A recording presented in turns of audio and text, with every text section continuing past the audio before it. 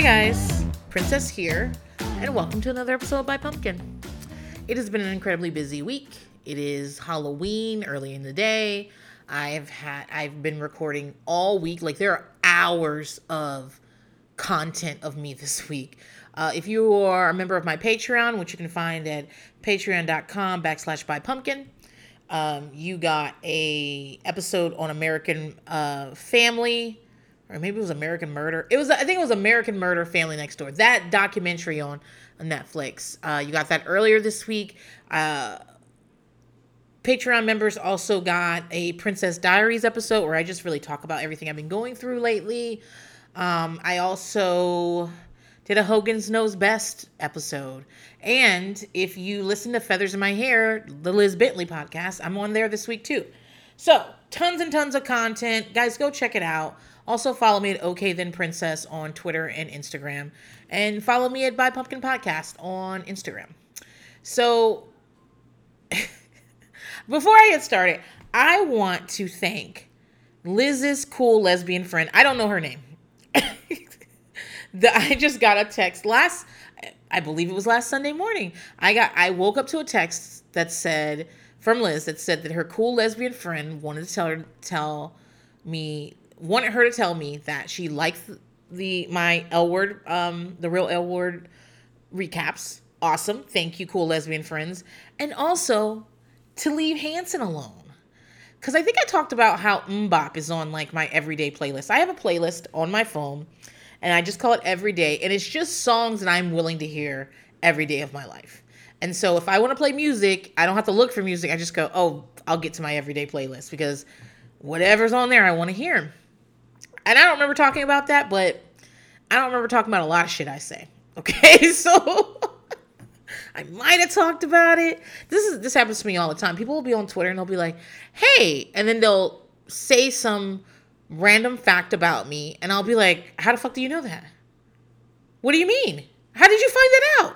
Meanwhile, I do multiple podcasts a week where I only talk about myself and give out random facts about me. So, like, I was surprised, but also like, girl, you know how they know. But then I was like, well, wait a second. What do I need to know about Hanson that I don't know? And Liz told me they like all lives mattered. And I was like, oh my God. You know, I just want to know less about people. Like, people in general. And this is crazy coming from like someone who is a grade A nosy motherfucker. I just want to know less, especially about celebrities. I don't want to hear about Kim Kardashian's COVID trip. I don't want to hear about that fucking hologram. I don't want to hear about that shit anymore. I don't fucking care. I just want people to be quiet. Like, obviously, you know, I really, I'm not the cool lesbian friend. I don't want her to be quiet. I want Hanson to be quiet. Like, why do you need to tell me this, Hanson? I mean, I guess I should have fucking known because they're like super Christian, right? I don't know. But just ruining my fucking life, you know? And obviously I took it off, so I can't MMMBop anymore. But like, this is my whole life. Do you think that I want to hear Remix to Ignition? It's the remix to Ignition. Hot and fresh out the kitchen. Mama rolling her body, got every man in here wishing. Do you think I want to hear that song? But I can't, because he's a fucking sex slave master, and he not kills people, but he kills their spirits, and he abuses young women, and he's literally a pedophile. Like, I want to play I'm a Flirt. I would love to play what's the song where he's talking to his mama in the sky? You know what I'm talking about. I think it's I Believe I Can Fly. I would love to play I Believe I Can Fly. I Believe I Can Fly was played at every fucking school graduation event of my childhood, of my youth.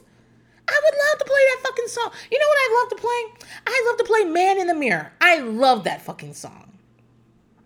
Love it, love it, love it. Can't, because he's a rapist. He's a child rapist. Like, I just want people to be quiet. And I know that, like, Well, hold on. I don't.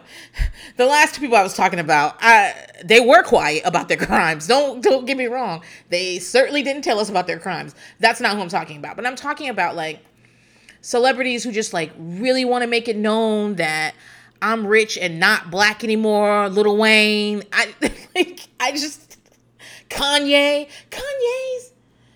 college dropout.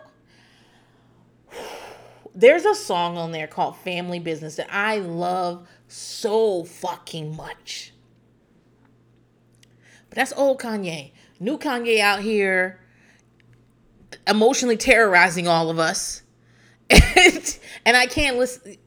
I just, like, it. What's the chick that wrote Harry Potter? That bitch. She out here just letting us know how terrible she is. I loved it when, like, racists and transphobes were just kept it to themselves. Like, I didn't have to know about it. You just were like, racist inside, but on the outside, you just like, let me consume your art. You know what I mean? When can we get back to that?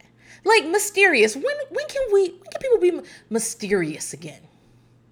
I love 2021 to be the era of mysterious, where I just don't even fucking know.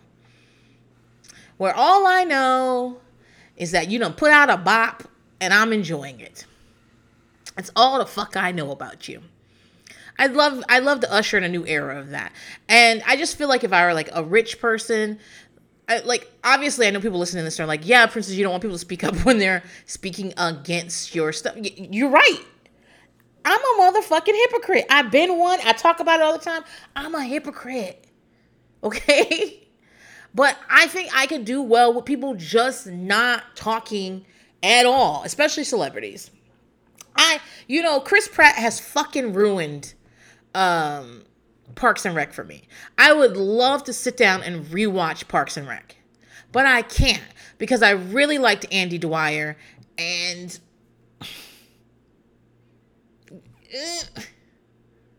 I like my Chris Pratt fluffy and quiet. That's how I like him. And now he's lost some weight and he out here supporting causes that hate gay people, white nationalist organizations. And I know there's people out here that are like, well, listen, he didn't know. They like to hunt and he likes to hunt too. I don't fucking care. So now Parks and Rec is ruined for me. I can't go back and watch it. There's a lot of reasons I can't watch Parks and Rec. We ain't gonna get into it. But he's the main reason, to be honest. And I just think that if I had like a ton of money and was famous, I just feel like I would just let that be. I would just be famous and rich, and I'd just be quiet. Nobody wants to hear from rich people right now. The biggest unemployment numbers in recent history. Nobody wants to hear from you, Richie Rich, about what you think. You don't think shit. And also, Lil Wayne. This is the problem I have with Lil Wayne. Lil Wayne is in a drug-induced stupor 99% of the time. We don't hear from him. We don't really see him. He out here making babies. His kids don't see from him. I mean, they get the checks. I'll say that about him. But, his daughter Reginae has talked openly about how when she was like younger, she didn't really see Lil Wayne a lot. I mean, he obviously financed her and her mother's life, but she didn't really see him. And the good thing about being older is that she can just get on a plane and go see him. And I'm like, girl, fine. But so he's someone who is not of this planet until 4 days before the fucking election. And then all of a sudden he's like, I just want you to know, nobody cares. Nobody fucking cares. Shut up, Lil Wayne. Anyway, if I were like rich and famous, I think I just wouldn't talk at all. I'd have a Finsta. Maybe not even a Finsta, because what would I need it for? I'm too rich and famous to even need to look at Instagram. Maybe I'd have a Finsta, but it'd be blank. I just wanted to look at other people's shit. I wouldn't be on Twitter. If let's say this podcast blows up, I don't know how. I'm not promoting it anywhere. Let's say somehow this podcast blows up and I just start making gobs of money on it and I just become a very famous person. You ain't gonna hear from me, okay? I'll just be too rigid. I'll be too busy just being satisfied. I'll just be too busy doing that. I mean, I might have a Twitter and the handle will be definitely not princess. And you just see that this Twitter with like 0 followers and no profile pic is just constantly in Liz and Kara's mentions, constantly just liking everything. And you're like, is that princess? I'm like, nope, not me. Look at the handle, says definitely not princess.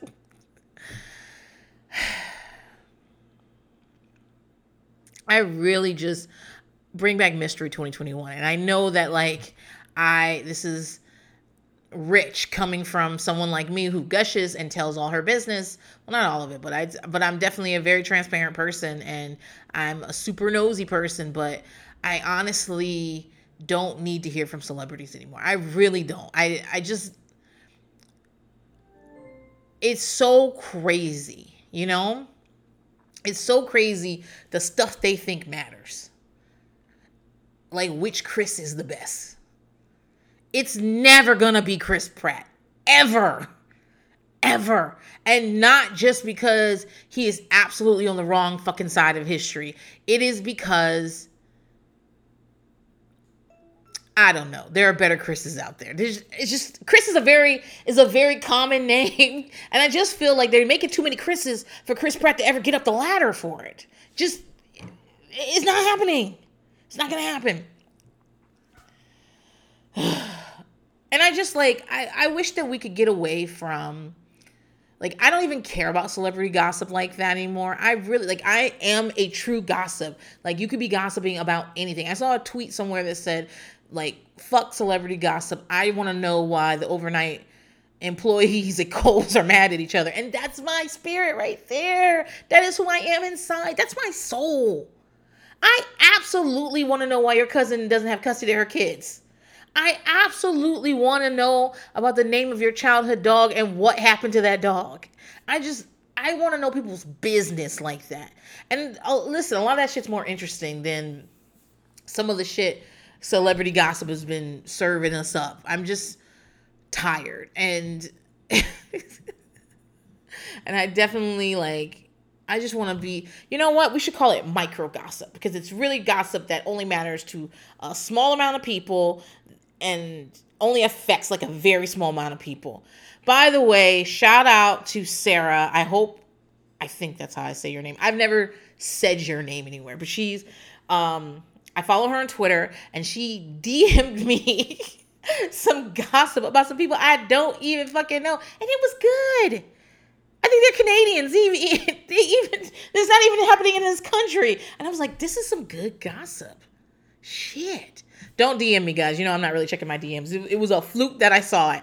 But damn, that was some good gossip. So anyway, let's talk about this episode, okay? It's the real L word. It is...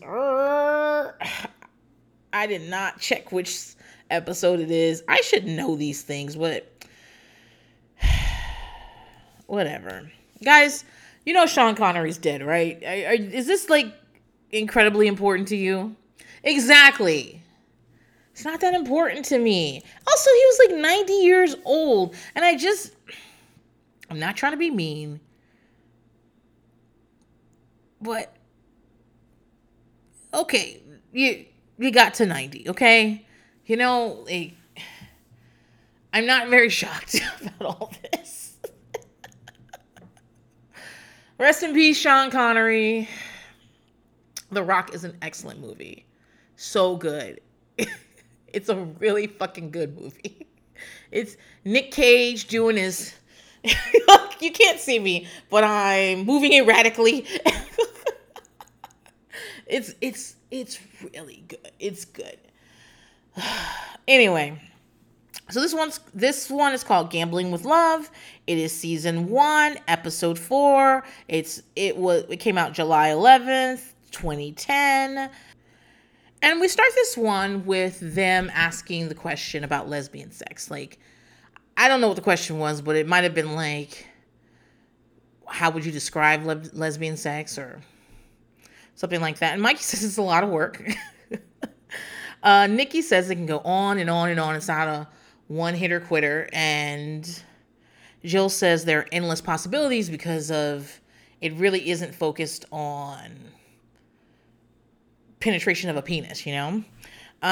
Tracy says when two vaginas rub together and they don't catch on fire.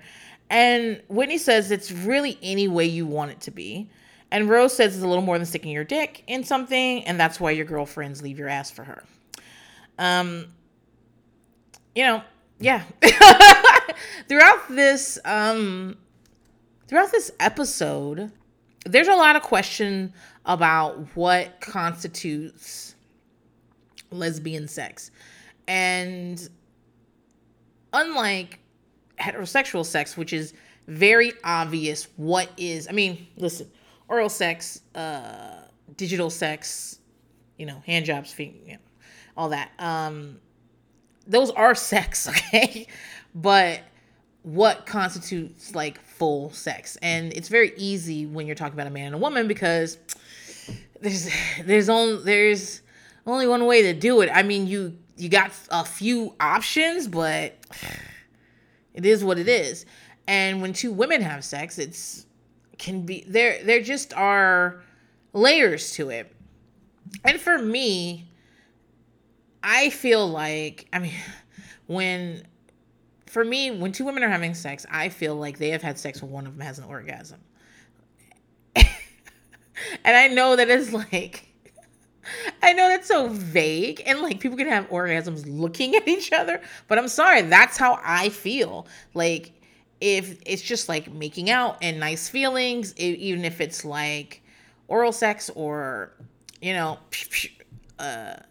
fingering it, whatever it is, if nobody had an orgasm, to me, the sex it wasn't full on sex.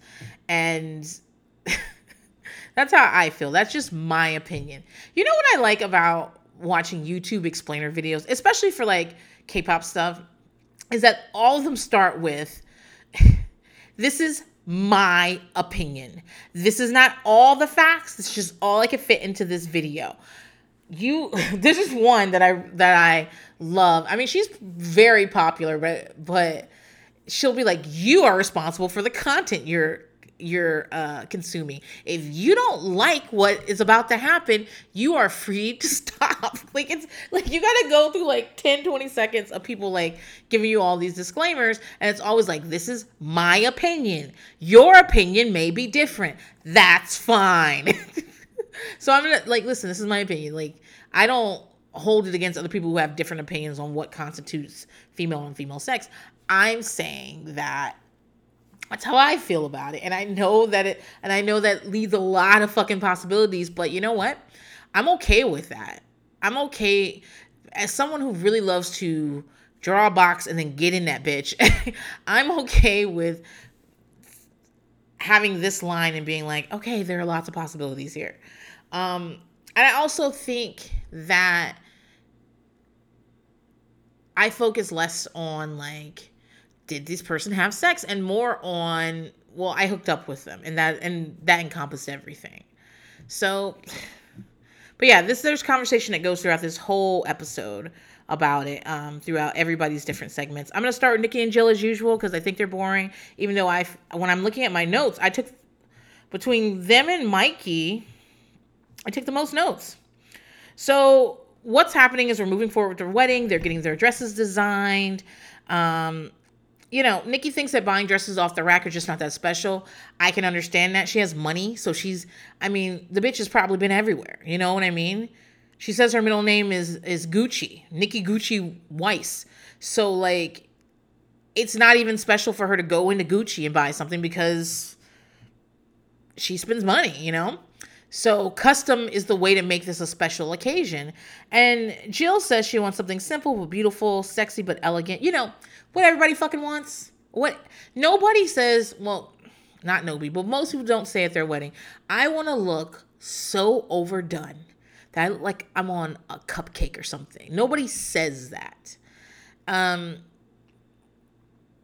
the truth is that the two of them could have gone to a fucking David's Bridal and found exactly what they wanted. They could have. They could have. Because the style of what they want is in there. Now, I don't know that they certainly wouldn't have been happy because they're not used to cheaply made stuff. But you know what I'm saying? Like, what they're asking for is not that incredibly special and out of this world. That's something like a mass wedding dress. They manufacture some of them. Manufacturer and seller of wedding dresses couldn't find something that fit within their range. It's just that they want something like better, like more well done. So the designers come over and they love the designs. They show them sketches. They love the designs. But then they have to go back and figure out how much the dresses are actually going to cost. Once they've chosen which sketch they like. And Nikki's feeling very confident because she's made quite a bit of money, even if Jill has made less money. And she just feels like, we can spend this money on this. So what the designers told them is their dresses would be at least $2,000. And it's probably going to be more than that, but it's not going to be less than $2,000. And I guess they figure that out because if you think of like what a standard dress costs in designer hours, and for them, designer hours are like, I'm going to concept the dress. I'm going to sketch it. I'm going to make a pattern for it, get the source the fabrics for it. And maybe they don't do the actual sewing. Maybe they outsource that somewhere, but they're part of the project management and stuff. You don't call the sewer because that's like that could be a little operation that's just being outsourced to. You call them about it and they do the fittings. They do all those stuff. So, I mean, it's time and work. So yeah, I see what they're charging for their hours. So, and they know that a dress like this is not, regardless of how much even if the fabric's on the cheaper side, it's not going to be less than $2,000. So when they get the email, both dresses come out to $6,175. Now, I have to be honest. I know this is $2,010. I do not believe that $6,100, $6,200 is too much for a custom-made dress. A dress from design to finish, I don't think that's too much money. I just don't. It sounds about right to me. Is it out of my budget? Fuck yeah, bitch. No. I would this would never even occur to me. If it was my budget, I'd be at David's Bridal. And even if I wasn't, I would be someplace at someplace in the middle, bridal shop. And no, I would definitely be at David's Bridal. Don't get me wrong. But no, I would be at Target looking for a white dress that I could pretend was a wedding dress. But even if you go somewhere in the middle where you go into these wedding shops that just do wedding dresses and stuff, and you choose a design from off the rack that is then tailored to you, I think one of those dresses might easily be $2,000-$3,000 easily. So custom, yeah, $6,200 sounds about right to me. I wouldn't like. I think that's about a right amount, and I think that if you then want to get into designer, I mean, again, all clothing is created by a designer. Even my Old Navy shit is created by a designer. I just don't know their name. But if you want to get into name designer category, then you're going to be hitting $10,000, $20,000, even more, depending on what tier the designer is on. So yeah, dude, this is about right. But they're livid with these prices. They're livid, especially Nikki, because she says her dress is a direct copy of something else. So she doesn't even believe, because it's about $5,500 for the design fee, like the hours of the designer. And she's like, well, she didn't sketch this out of thin air. And I'm like, but she sketched it. Like, whether she thought of the sketch in her head, or whether you gave her showed her a dress that you were like something like this, she still had to sketch it. And she didn't do a direct copy. She did a takeoff of that. She still had to sketch it. And even if she did even if all she did was sketch that dress, she still had to make the sketch, and you still had to make patterns, and you still, like, if you wanted that dress, go buy it, but you didn't because it was too expensive. Like, this is what it costs. Like, I'm not upset that they're having sticker shock at all. I'm annoyed that they are looking at things like custom dresses and they're like,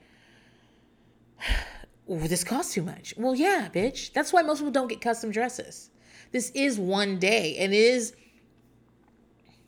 a special day. It's an important day for the two of you where you're celebrating your love. But if you guys are going to stay married, you're going to be celebrating your love years and years and years down the line. You guys, at this point, they have 2 kids. Years and years and years, you're going to have kids. You're going to have anniversaries. You're going to have ups and downs and stuff. You guys are going to be constantly celebrating your love. This is not the first or the last time you're going to celebrate. It's just the biggest time. So if you want to go the way where you're like, I'm going to spend a lot of fucking money on this and I'm going to make it a big deal and I'm going to go to a custom dress, I understand that because it is a big celebration. But if you're also someone like me who's like, okay, well, this is just us getting it official. So I don't know if I want a $6,000 dress I can only wear one time. I personally don't.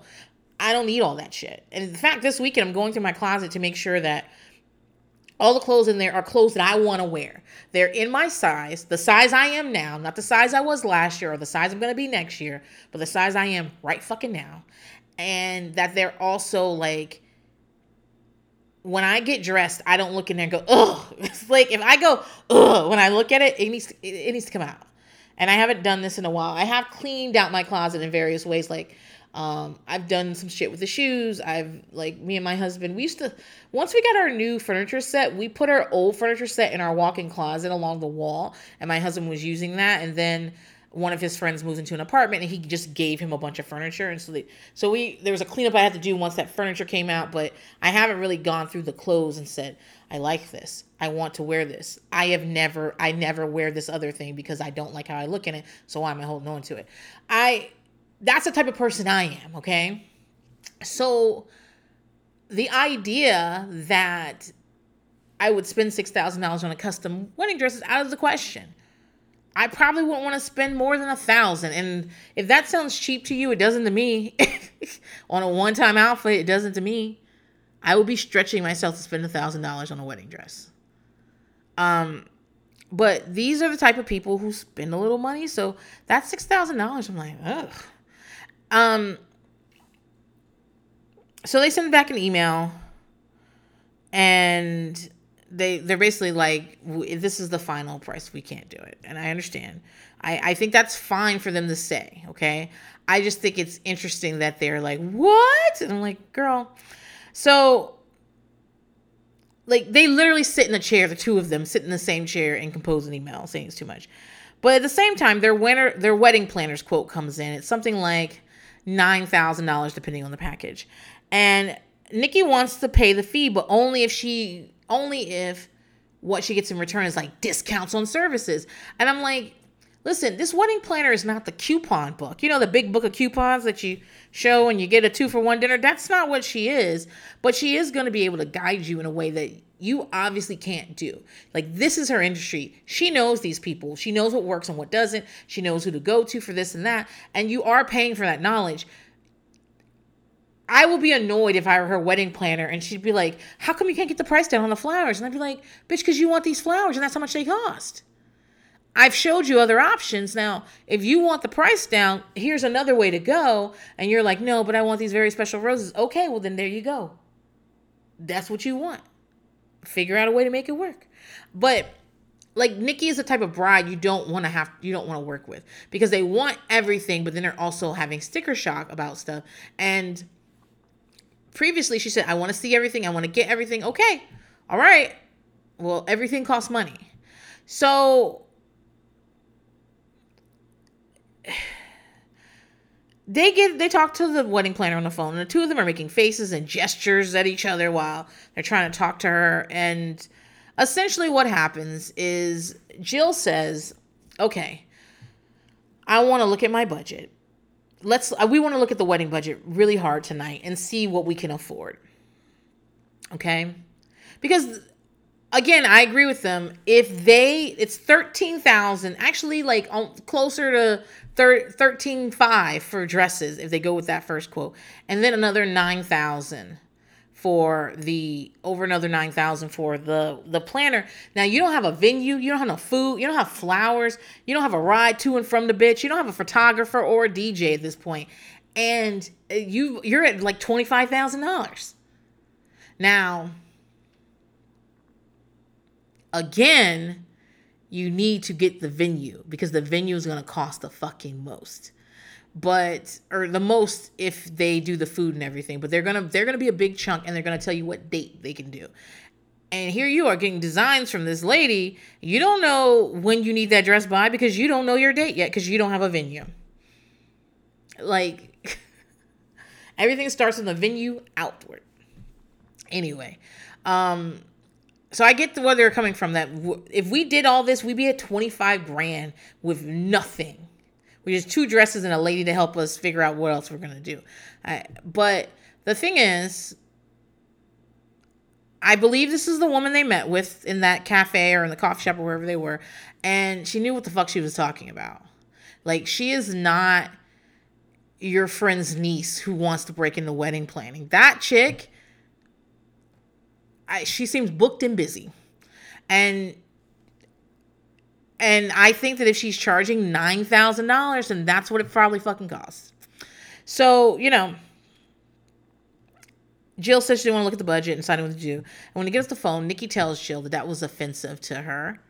Why is she going to make her wait a day? Because after talking to the girl, Nikki feels more like, oh yeah, this could work. Okay, this might work. And Jill is still worried about the numbers. Nikki does say something really good about wedding markup, which it's absolutely true, is that if you're throwing a party, it's one price. If you throw on a wedding, it's a different price. But there's a reason for that. The reason is that people put a lot of stock in their weddings. And most people, when you're just having a little party at your house and they're ordering an ice sculpture, are a lot more chill, I didn't make that pun, are a lot more chill about it than if it's their wedding. Most people, if they just want a custom dress for an event, act differently when it's a custom dress for their wedding. And I don't think it's fair that you're like, well, since it's a wedding, you're charging me so much more. Yet, if something goes wrong, the first thing you say is, it's my wedding. Okay, is it important or not?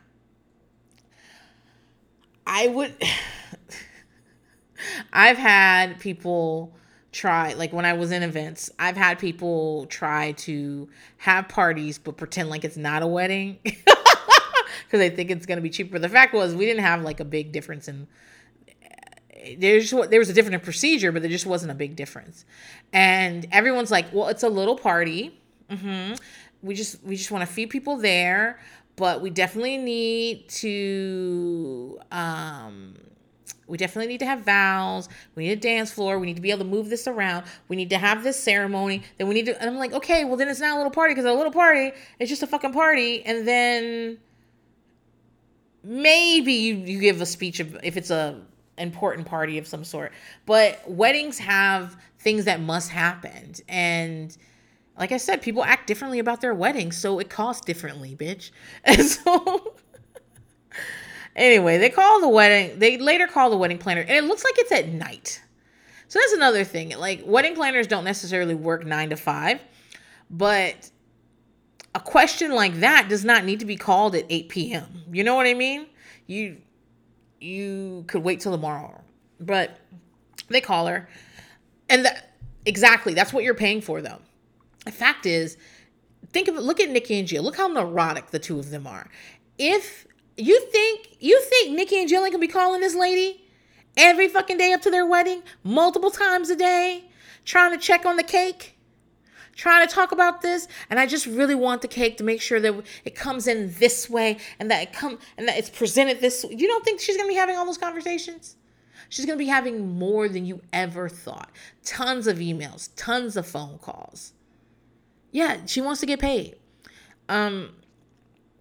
So they call and they ask to have a discount. She says, because she sent them, she did give them a discount. She gave them a certain package at like 7,000, like 75, a little over 7,500. And it was normally a $10,000 package. And she knocked some things off. And they call and they ask, can they get it down even further? And she says, okay, let me think about it. I'll call you back in the morning, because she's on her way out to meet a bride. Maybe she was, maybe she wasn't. The fact is that, like,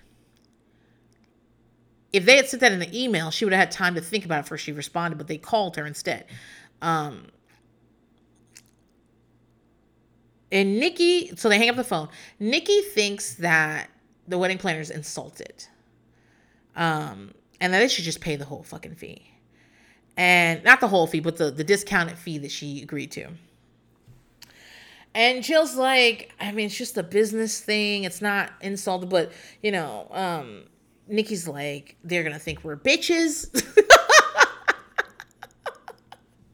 They're not going to think she doesn't think you're well, she probably thinks you're bitches, but she does not think you're bitches because of this. She is probably annoyed that you're sitting here trying to haggle her down for something you absolutely need. Like, Nikki keeps saying she's a producer.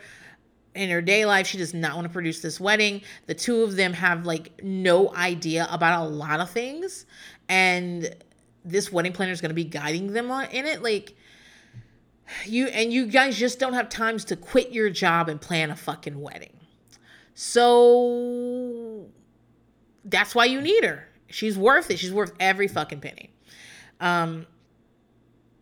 It reminds me of being like a freelancer and how people will be like, we really need this. We need all your input. We need all your experience. You are definitely the person we have. We need top notch. But we don't want to pay your fee. Okay. So then what you bothering me for in my inbox? This is how much it costs. You do not go to the HEB and go in there and tell them that you want these apples, but you don't want to pay the apples price. Well, then, bitch, you ain't got no apples. Go to Kroger. Go over to Walmart. See what they got over there. And I want to be clear. I don't think it's bad for Nikki and Jill to just ask, can they get a discount? I don't think that's bad at all. Closed mouths don't get fed. So if you don't ask, you might not get. I think it's perfectly okay to ask for more money when you're looking at jobs, when you're booking clients, whatever it is you're doing. I think it's okay to ask for more money. And I think as a consumer, it's okay to say, is there any wiggle room on this price? What bothers me is that the two of you decide that you're going to ask for more wiggle room, even though she's giving you some, on this price. And then you're going to have like a mental, like an emotional breakdown about what she thinks about you. Well, I tell you what, she thinks you're annoying. But that's not the most important thing here. If your budget is your budget. So if you can't afford this, then you can't afford it. And move on. As you can tell, I'm not a haggler. My husband is an excellent haggler. And I just don't even, like, when we go to flea markets and things like that, he loves a flea market. He, like, puts money in different pockets. He gets cash and he puts it in different pockets of his pants. So he could say to people, I only have this much or whatever. And he's always trying to draw me into his complicated fucking, he's like, I'm supposed to say something and I'm supposed to play the bad cop. He's like, I don't fucking know. I just like, do you want this? Do you want to buy this? This is how much it costs. Do you want to pay that? Okay. Then. And I am never haggling. I just know in my head how much I'm going to pay.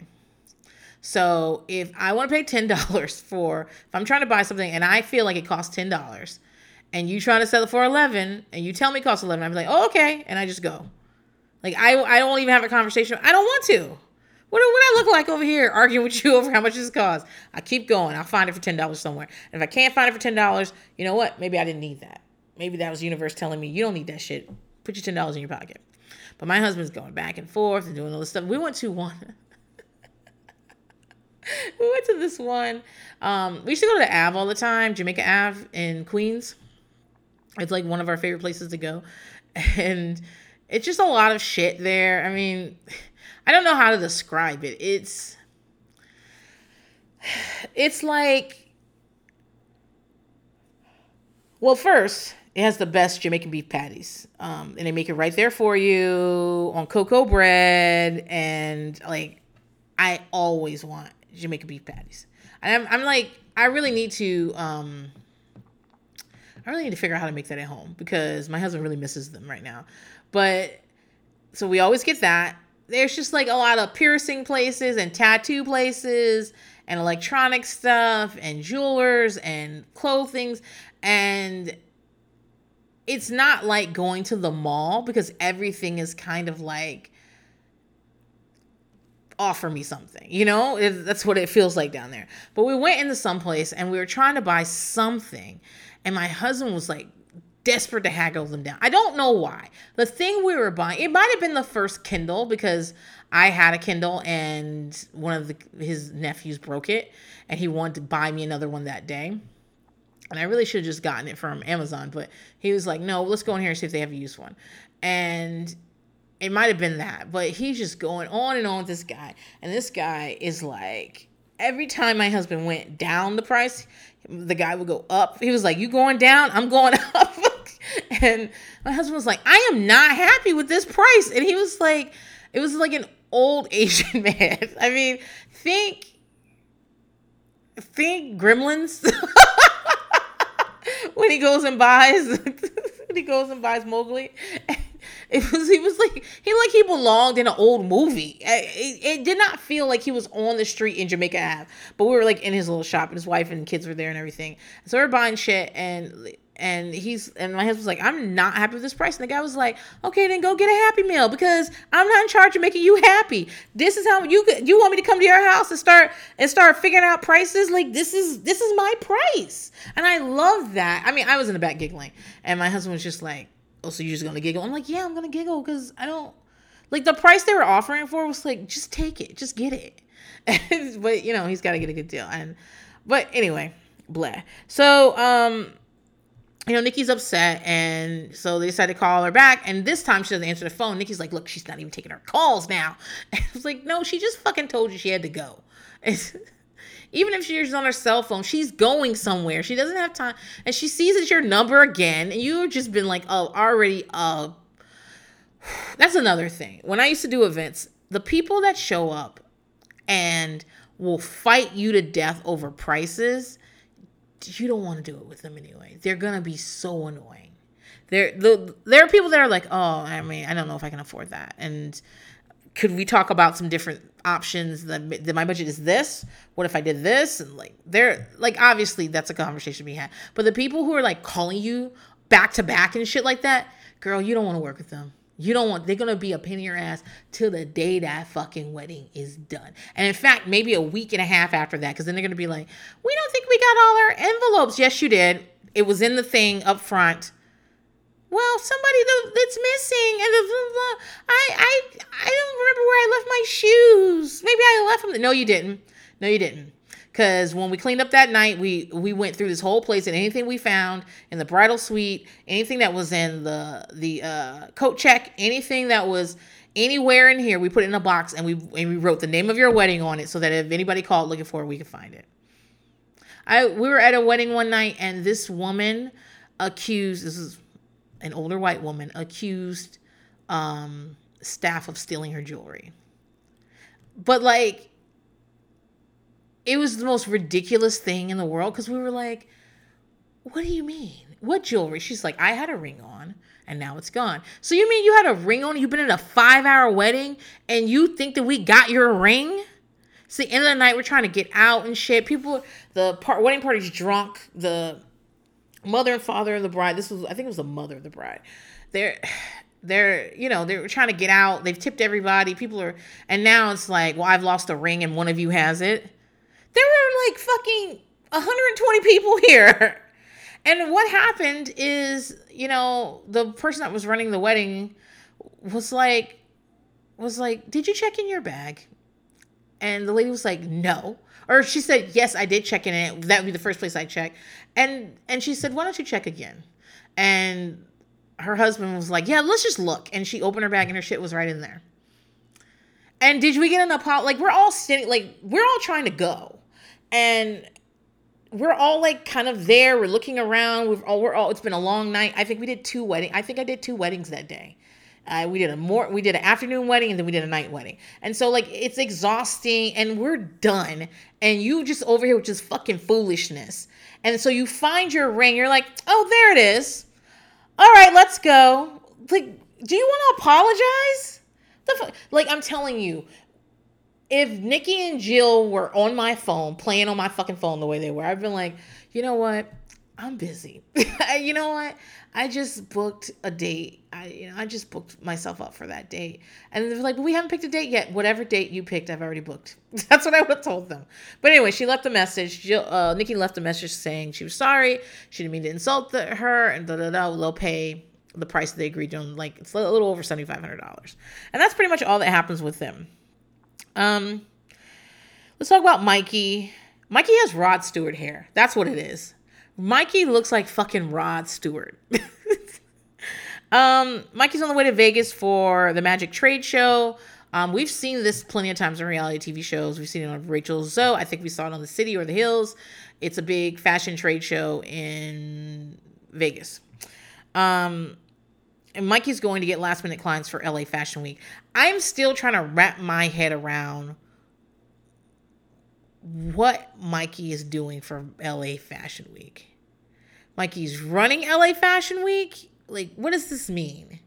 Like, I really wish I could ask Mikey about it because maybe I'm incorrect. Because like I said, I don't know shit about New York Fashion Week besides what I learned on Project Runway and The City.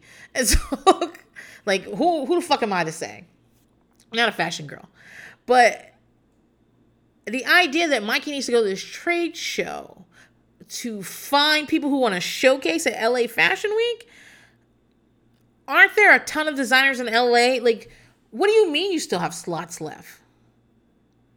What do you mean? I think the slots will be gone. Now, if Mikey's going to this trade show to find fashion PR clients, that makes sense to me, but that's not what seemed to happen. Raquel can't go because she has to work, and they haven't really spent much time together since Valentine's Day when they didn't spend any time. And, so it's sad. Mikey's road trip to Vegas is really just being racy in the car. But again, they get back into what's considered sex and what's not. Mikey says if someone orgasms on woman sex, and that's sex. They call Raquel, and Raquel says it's penetration. All penetration is that finger banging.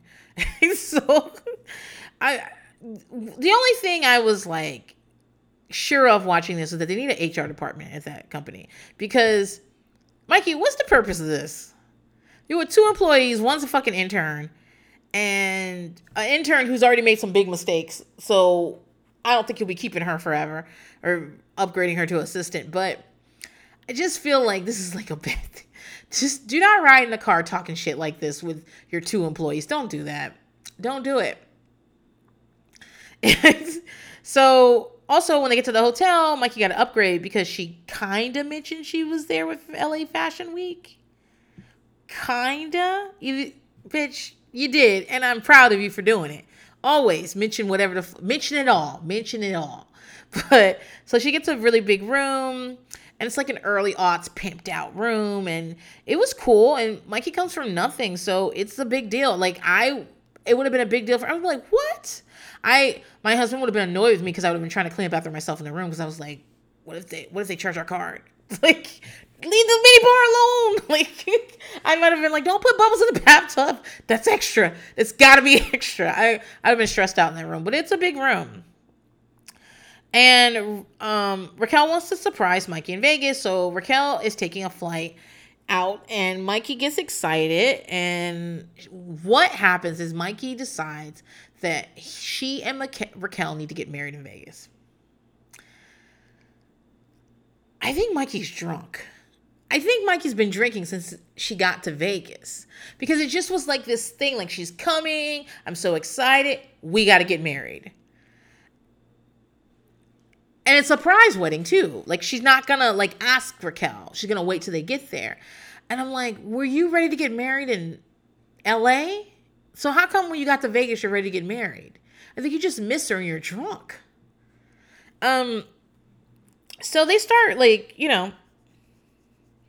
looking around to see where they can get a chapel. Vegas is full of little chapels, but a lot of them don't do it because, one, gay marriage is not legal, okay, at this time. So they can't even get literally married.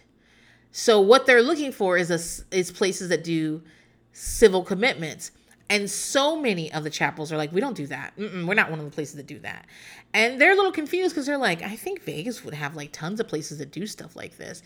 Well, here's what you got to understand is that so often when we are in these places that are quite liberal and that we think that's just it, that it's just a very liberal place. But the fact is that there's often a conservative undercurrent in some of these places. There is homophobia there. There is racism there.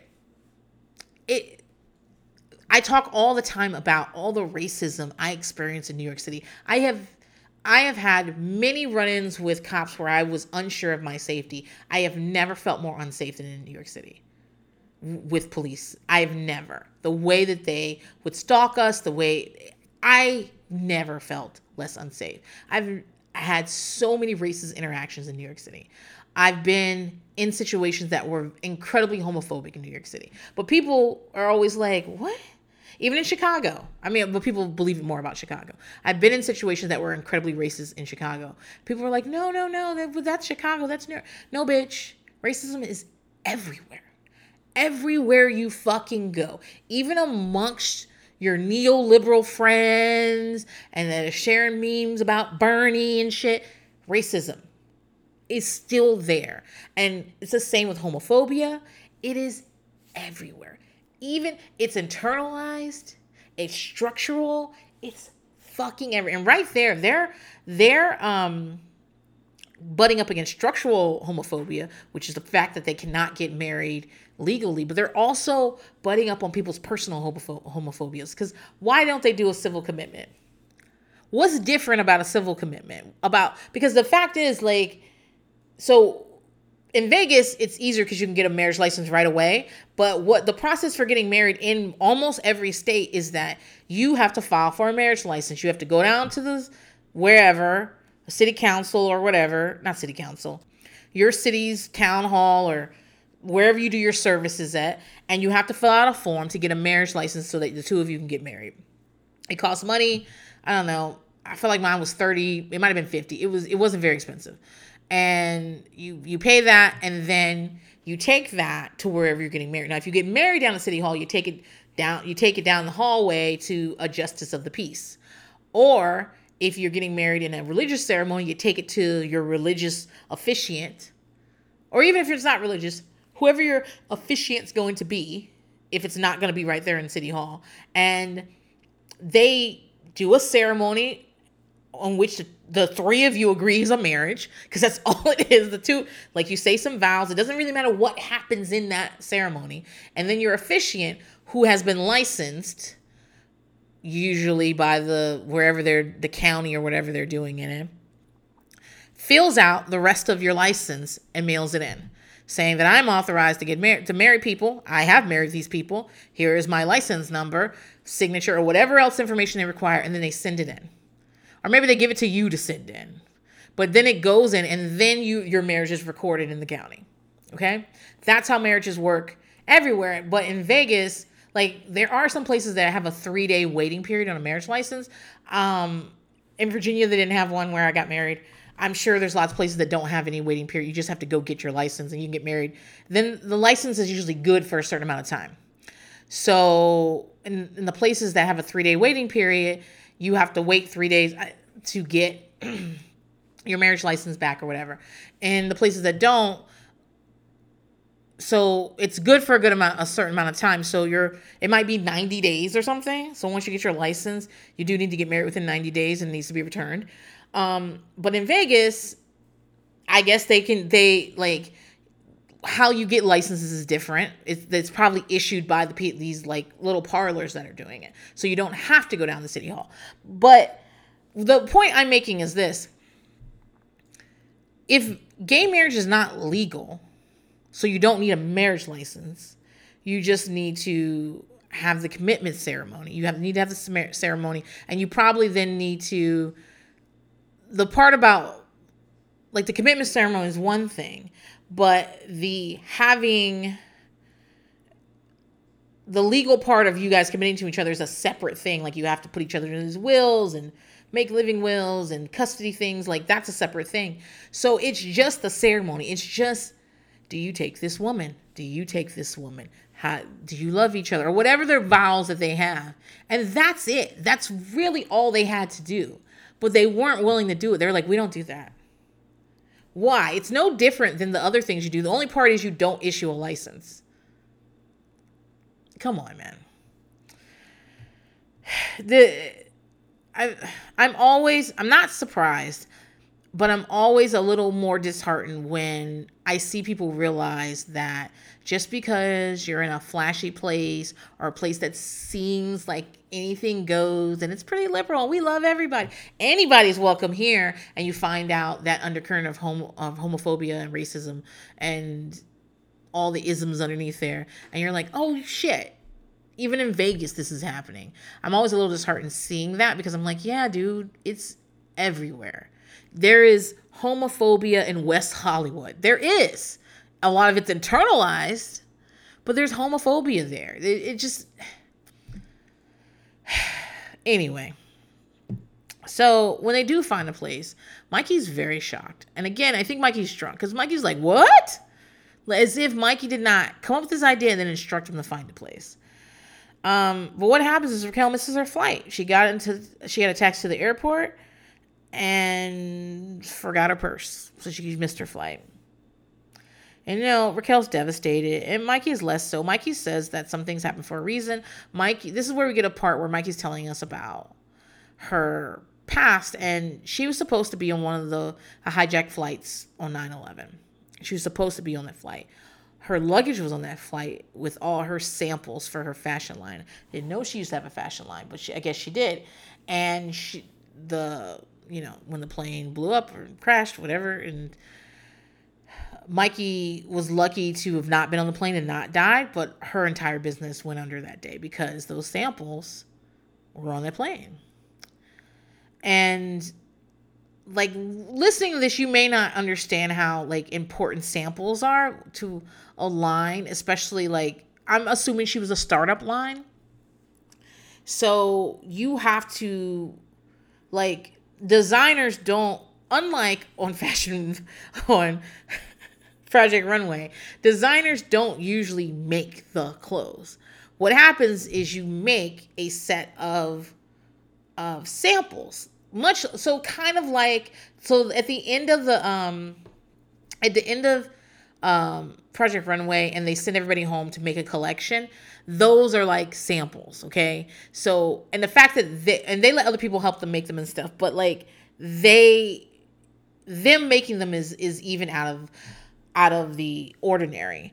If you watch shows like How to Make It in America and their quest to get samples made, like there are companies that make samples for you, and you use that sample to try to sell your line and get money to make the shit. Like, even once your line gets going, you're not in the back making all the fucking clothes. You have a relationship with a place that produces your clothes. So, like, even think of, have you guys ever watched that? I can't even remember. I think it's called the Fashion Fund. I might be wrong, but it's like a competition. It's through Vogue of designers trying to win this competition, but it's not like Project Runway. It's it's always been a competition, but it's only recently been like televised, like made into a show. And you see these people from start to finish try to create this line and win this award.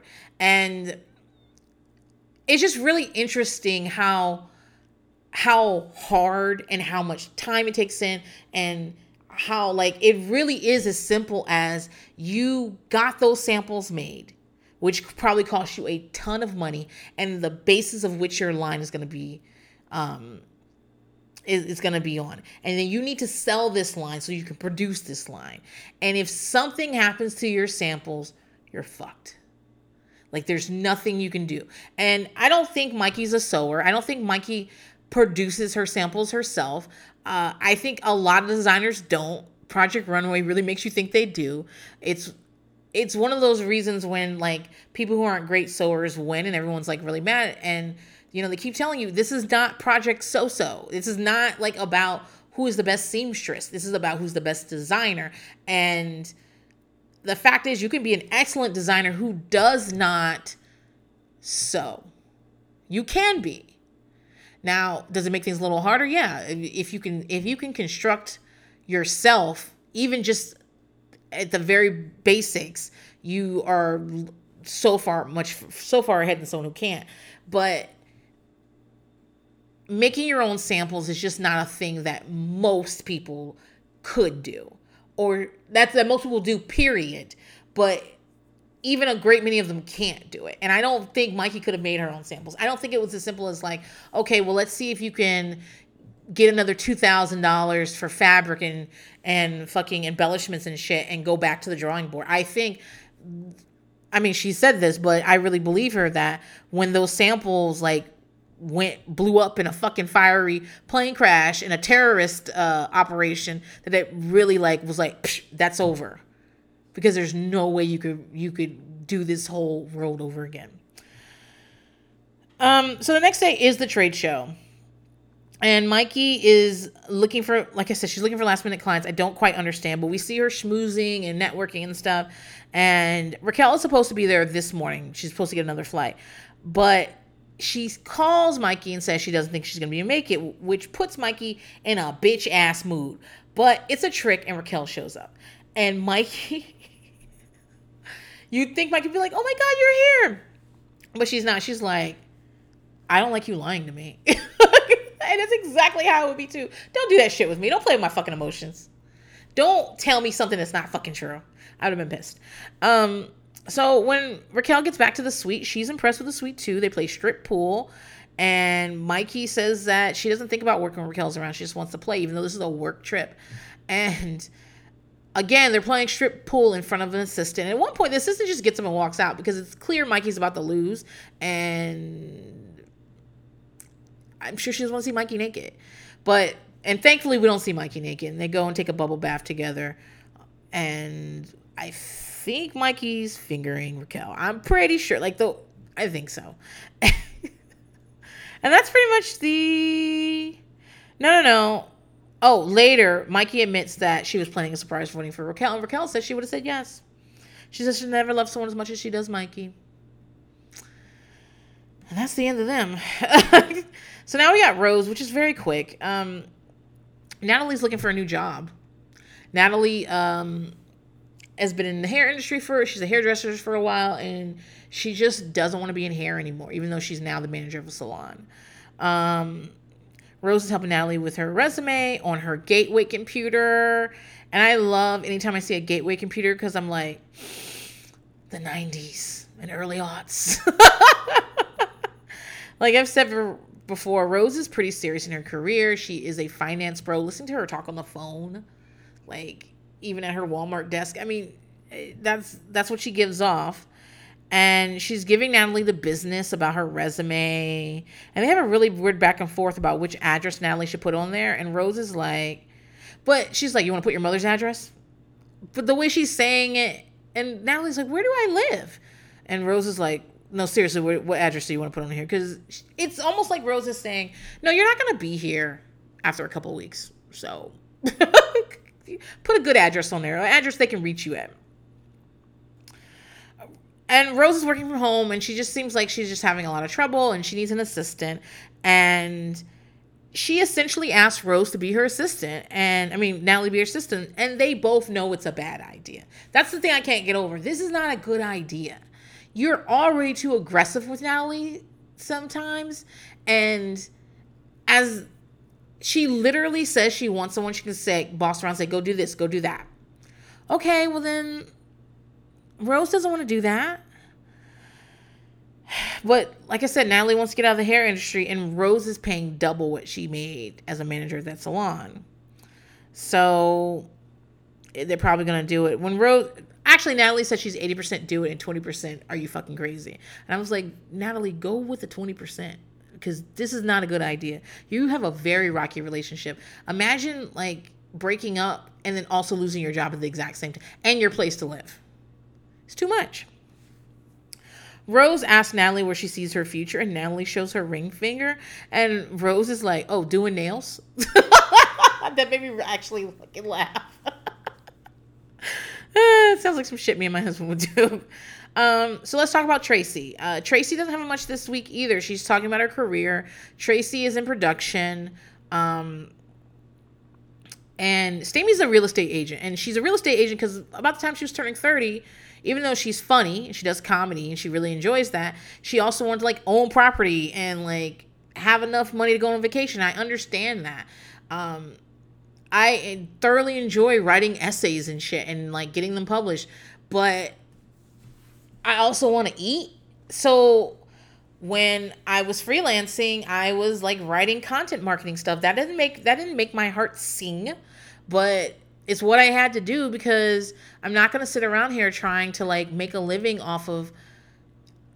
Let me step that back because I don't want to say that you can't make a living off of art. You absolutely can, but you absolutely have to treat art like a business.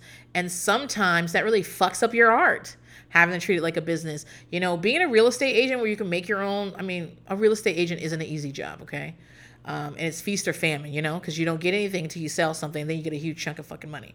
But being a real estate agent where you can make your own hours and also have time to do comedy or write or do whatever the fuck it is you want makes sense, you know? And you know, imagine Stamey being a stand-up comedian with 3 kids. Here's the other thing people don't remember or realize about stand-up comedy is that the way you make most of your money is on the road. So when you see somebody who's had an amazing career, you know they got there by walking on their knees on broken glass because being on the road is tough. Ali Wong talks about being on the road. Her husband essentially had to quit his job to I mean, he writes now, but also he essentially takes care of their girls and follows Ali Wong on tour because how she makes her money is hitting that fucking road. That's where it is. Like musicians and pop stars and people who perform music. Sure, you get advances from the fucking from the record label. Sure, you can make money on the record. Maybe, depending, but most records don't earn out, and unless you're talking about the top people. And if you're gonna make money, like you can make so much more money on the road, so much more money on the road, because you get paid per performance. And if you're willing to finance the tour yourself, which is very, very expensive. It's how Toni Braxton went bankrupt the second time. Is she was financing her tour and she got sick and her insurance company didn't want to pay out for it, and she was fighting with them and had to file bankruptcy because everything was on her. But if that works, if you can finance your tour and it's successful, you'll make so much fucking money off of it. And being a stand-up that crisscrosses the country and shit, that's where you make your money. And so think about Stamey with 3 small children having to go on college tours. And then tours where she's opening and tours where she's the mid. Like, come on, man. But now she can do comedy and she can get her laughs and she can do her spots and work at real estate in the day and see her kids at night. Like, it works out for her. That makes sense. But yeah, Tracy's younger and she's still trying to figure out stuff, and you know, she thinks she's a natural real estate agent, and Tracy's thinking about, doing that. Although Stamey doesn't really think that Tracy wants to be a real estate agent. So Stamey does her show, and she's funny. Like I knew she'd be. She's a funny person. And to the show, she invites a commercial agent and a print agent for modeling for Tracy because she thinks Tracy should be modeling. Listen, Tracy's beautiful.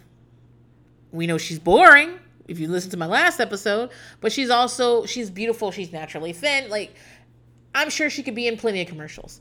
And you don't have to you could be boring still being in commercials because, I mean, they write shit for you. So I can see, I mean, Tracy's not exactly, it's something she'd want to try, but it isn't something that she would have come up with herself. She's open to it though. And that's all that happened with them. All right, so let's finish up. It's time to talk about Whit. So Whitney, by the way, Kara sent me, I still haven't watched it. I need to watch it. I didn't realize Whitney got pregnant at some point. I don't know if she's had a baby yet or not. You know what? I need to do my research for this shit. So hold on. Okay, I'm back. I watched half the video. Listen. I just wanted to get the understanding of it. So Whitney, this is like right now, like October 8th, this was put up. Whitney is very, very fucking pregnant with a donor, and it's an open donor. So it's not a known donor. It's not someone that she knows and that like is a person in her life, but it is someone who is open to being contacted, which I think is great. Like, obviously this is Whitney's child, but I think everybody should be allowed to know where they come from, regardless of, it's nice to have like a way to contact and say, hey, I'm of this age and I just wanted to reach out because I know that you're my dad and you're my bio dad, or whatever it is they end up calling the donor, and let it go from where it's going to go from there. Maybe it'll be, I just check in twice a year. Maybe this is the last time I talk to you, but whatever. But we get an interaction and we do with that what we will. But she's single. That's interesting. The dreads are gone. I know they've been gone a while, and I'm happy for her. Although she is wearing like 2 pigtails in it, she looks fine. They just talked about being pregnant and stuff. I think she's in Seattle now because, her and Sada took a long time to break up, and they were back from San Francisco, the Bay Area, to LA and back and forth. And they used the word lesbian, which is something they start using in season 2 of The Real L Word. And I hate that fucking word. But yeah, Whitney looks like she's doing fine. And, she's pregnant. And she talked about what's it like to be a masculine pregnant lesbian. And it was interesting. She also talked about how hard it is to get pregnant. Like, you actually only have a couple of days a month to get pregnant. Like, yeah, Whitney, that's how it works. Like, I think a lot of people don't understand it, especially if you're never trying to get pregnant. I think we get a lot into this in season 3 when we talk about the couple, I forget their names, that were trying to get pregnant. I'm sure everyone is screaming their names, but I did not connect to their story at all. And it's not that I disliked them. I get it. I did like them. They seemed cool and everything, but it was really hard to watch them try to have a baby, lose a baby, and they did it. It happened a few more times afterwards. I don't think they ever had kids. So maybe I'll look it up at some point. And as much as I can say, I understand what I'm looking at here. This is devastating, but it's hard for me to put myself in their shoes. Like, I can, like, how you can arguably see someone and say, that's a handsome person, but I'm not attracted to them. I was like, oh, this is very sad. But it was hard for me to put myself in my shoes, because as someone whose attachment style is basically trust no bitch, I could not have gone through that. I would have just been really upset. And the idea of the obvious heartbreak that IVF gives people over and over and over again is, like, I can't sign up for something like that. I can't even imagine wanting to sign up for something like that. And I know that there are people out there that are like, well, Princess, I feel the same way about fostering. I feel the same way about adoption. And the fact that, like, even if you do a private adoption, the bio parents can change their mind within a couple of days. Fostering is like, it's a lot of heartbreaks. I get that. But that I can deal with because, I don't know, the way my mind is set. I could not be like, I'm going to pay you thousands and thousands of dollars to try to make science with my body and then not feel a way when it doesn't work. I couldn't do it. It would devastate me. Like, I couldn't have been on that show. I couldn't have been in that relationship. I don't know what the fuck would have happened to me. And so I, I don't know, dude, like watching them, I really did not connect with them just because I was like, oh, this is like one of the riskiest fucking things you can do to me, if that's what it felt like. I was like, nobody, very rarely do people have an IVF story where they're like, oh, I just paid a little bit of money and got IVF and then it worked and everything was happy. Like most of the stories you hear are like, I like sunk my entire fucking life savings and I do not have a baby. And, you know, I don't care about having a biological kid. It's not important to me. But yeah, like I should check and see what's going on with them. The last time I checked, they were still like going through it. You know, maybe they have a kid now. I hope they're still together. They seem like a lovely couple. Anyway, I'm talking about Wit Wit.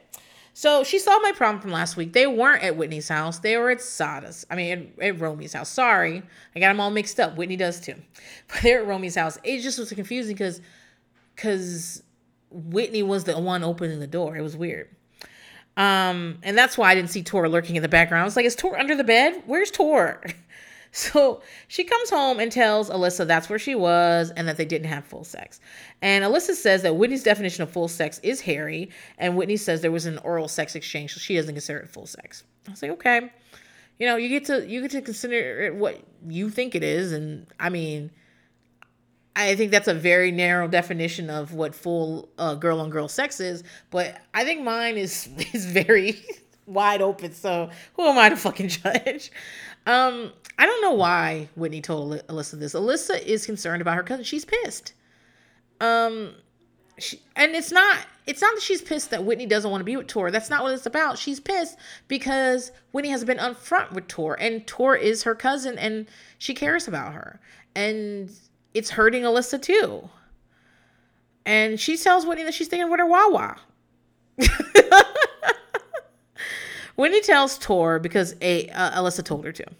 So Whitney says she wants some things to be good, but she's gotten herself in an uncomfortable situation. And again, Whitney's just concerned about her fucking self. She's concerned about how she feels. She's not doing this because Tor deserves to be told the truth and have someone straightforward, just be honest about what's happening. She's doing this because she's like, I'm uncomfortable. So, and you know, Whitney just essentially takes her outside and talks to her and says she's been hooking up with chicks since Tor got there. And that they never had an agreement, like whether or not what would happen. Like, are we going to be exclusive? Are we going to be seeing other people? What's the deal?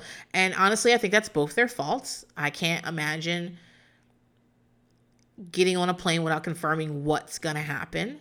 And being like, okay, are you just friends? You're just going to let me stay in your room? Or are we going to be hooking up?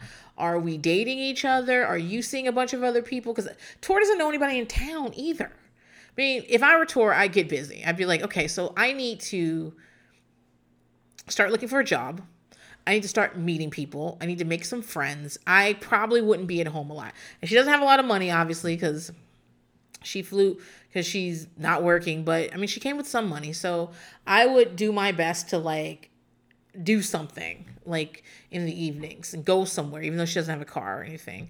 I would hang out with my cousin. I don't know. I guess Uber's not a thing at this point, but I would taxi play. I would do what I had to do. I would not, and even if it wasn't every night, even if it was twice a week when I wasn't looking for jobs, I would definitely not sit in that house and wait for Whitney to come back. And I'm sure Tor didn't, but it's what it looks like.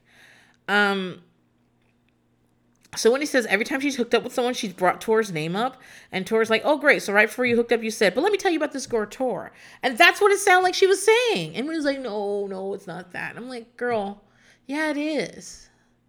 Like, what comfort was that supposed to bring Tor?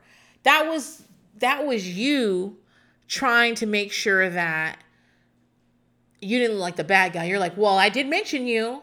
That doesn't bring Tor any comfort. That just, you're trying to mitigate you looking like an asshole. So Tor says that Whitney hasn't even been a good friend.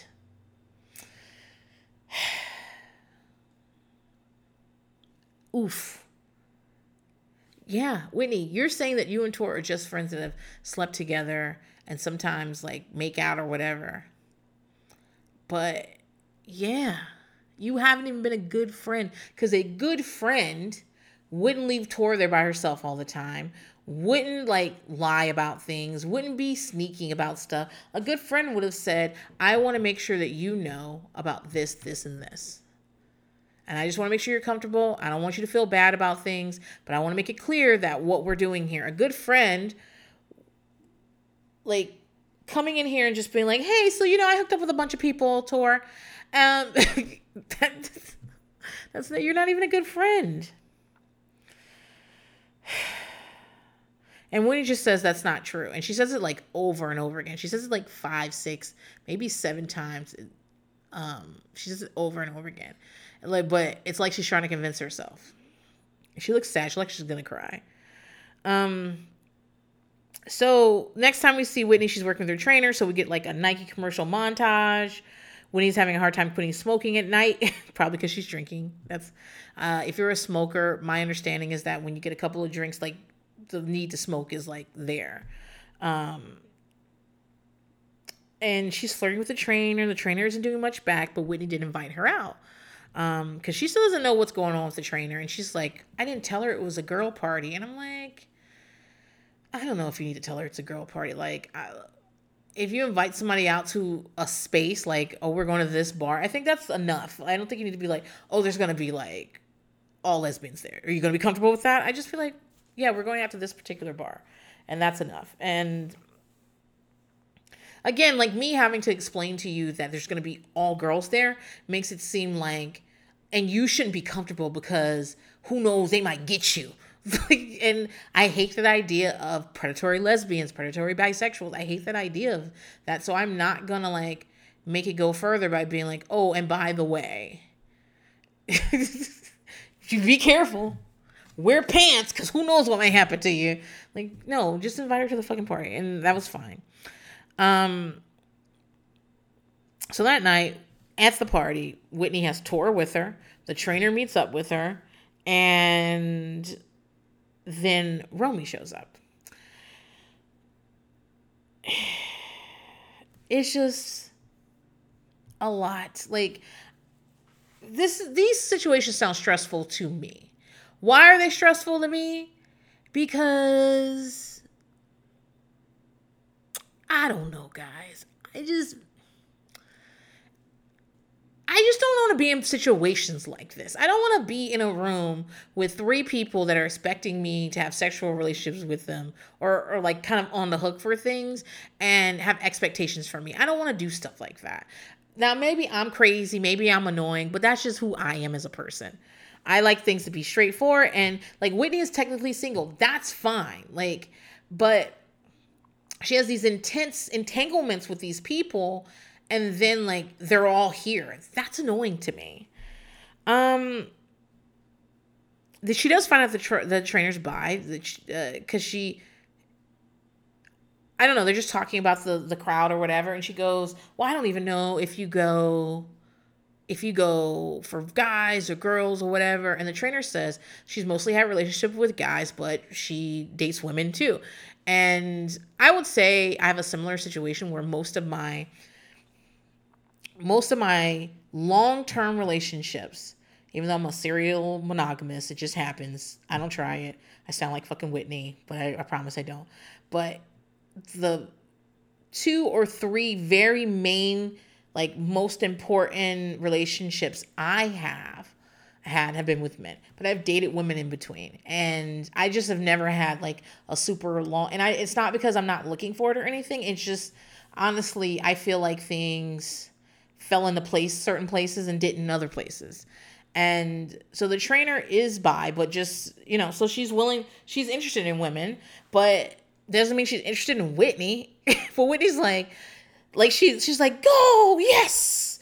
I'm like, Whitney, why are you so concerned about whether this lady's gonna fuck you when you have 2, 3, if you count Sada, all these, Whitney. But you know what? Whitney's that type of chick. Because here's the deal. When Whitney falls into these entanglements. I'm sorry I keep using that word, but it's so fucking appropriate right now. Whitney falls into these entanglements with these women. And Whitney they get complicated because Whitney's doing a back and forth thing, not being transparent, not being forthright, not and I don't want to use the word honest because it's not like she's dishonest. She's just not clear. Okay?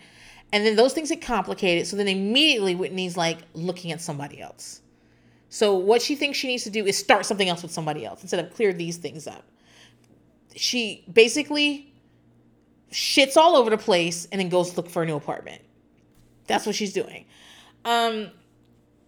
So Whitney and Romy have a little spat about Romy like talking to the trainer and like kind of being interested in the trainer. And that's fine. Like, or it's not fine, but I understand. Like Whitney says Romy gives her signature look, which is a look that they redo on the screen. And Romy she's like, Whitney, I want to be with you. And every time I see you, you're like with someone that you're like trying to hook up with. And that's fair. But Romy, you're not with her and she can come to the bar and she can say hello to you and she can hang out and she doesn't have to do this.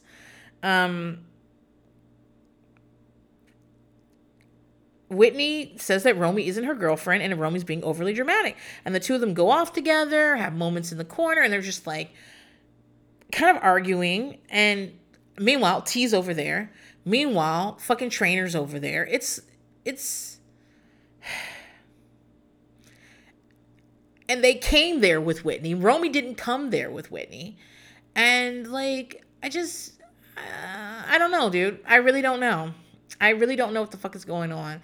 And I think it's rude for me to come to some place with you. Now, I'm pretending like I'm Tor. I'm not saying that like they're all in a relationship and she needs to not be talking to other women or whatever. I'm not saying that at all.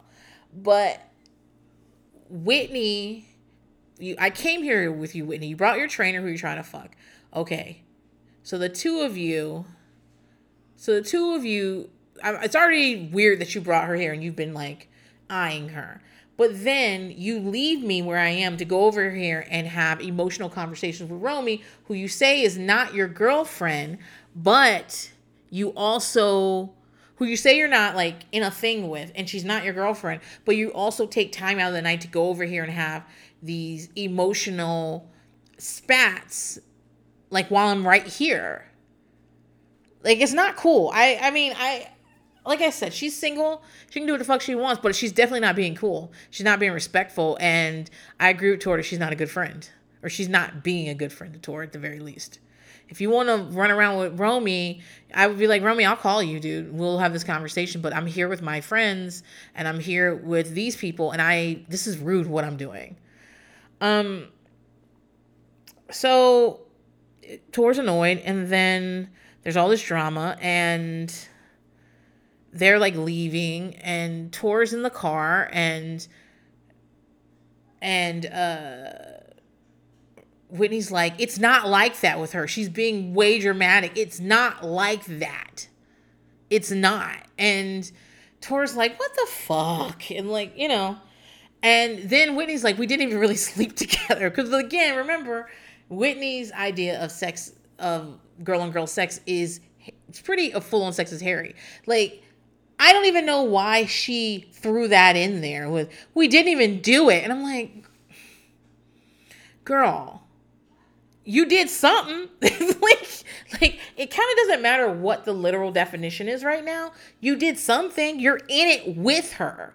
You're in something with her. And the fact that she holds more to it than you do, yet the two of you are still in this, like, obviously, Whitney's not in control of Romy. And if Romy is like, we are star-crossed lovers destined to be together, and even though we are not in a relationship right now, I feel like we are, and I'm very upset anytime I see you even looking at anybody. Cool. Whitney's not in charge of that reaction. But because Whitney keeps interacting with her and being a part of all this, she is responsible for it in some kind of way. Like, I'm just going to say this for the last time. Not the last time. I'm going to say for the last time this episode, Whitney's a fuckboy. She is. And it might be because she's young. I don't know how old she is here. Because when she's talking about the pregnancy, she's over 35 and she's been over 35. So she's talking about the pregnancy saying that it's a geriatric or a high-risk pregnancy because she's over 35. And, this is 10 years ago. So she's in her 20s at this point. She might be 28. She could be 25, whatever. But so maybe she's going to blame it on her youth. I don't know. But the fact is, like I said, if it smells like shit everywhere you go, it must be you. And you're in these issues because of the way you communicate with people and the way you handle situations. That's why you're here. Not because everyone else is crazy. It's not that. It's you. So that's it, guys. That's it. By the time I talk to you guys again, the election will be over, and I'm very happy to be over, and we'll know one way or another.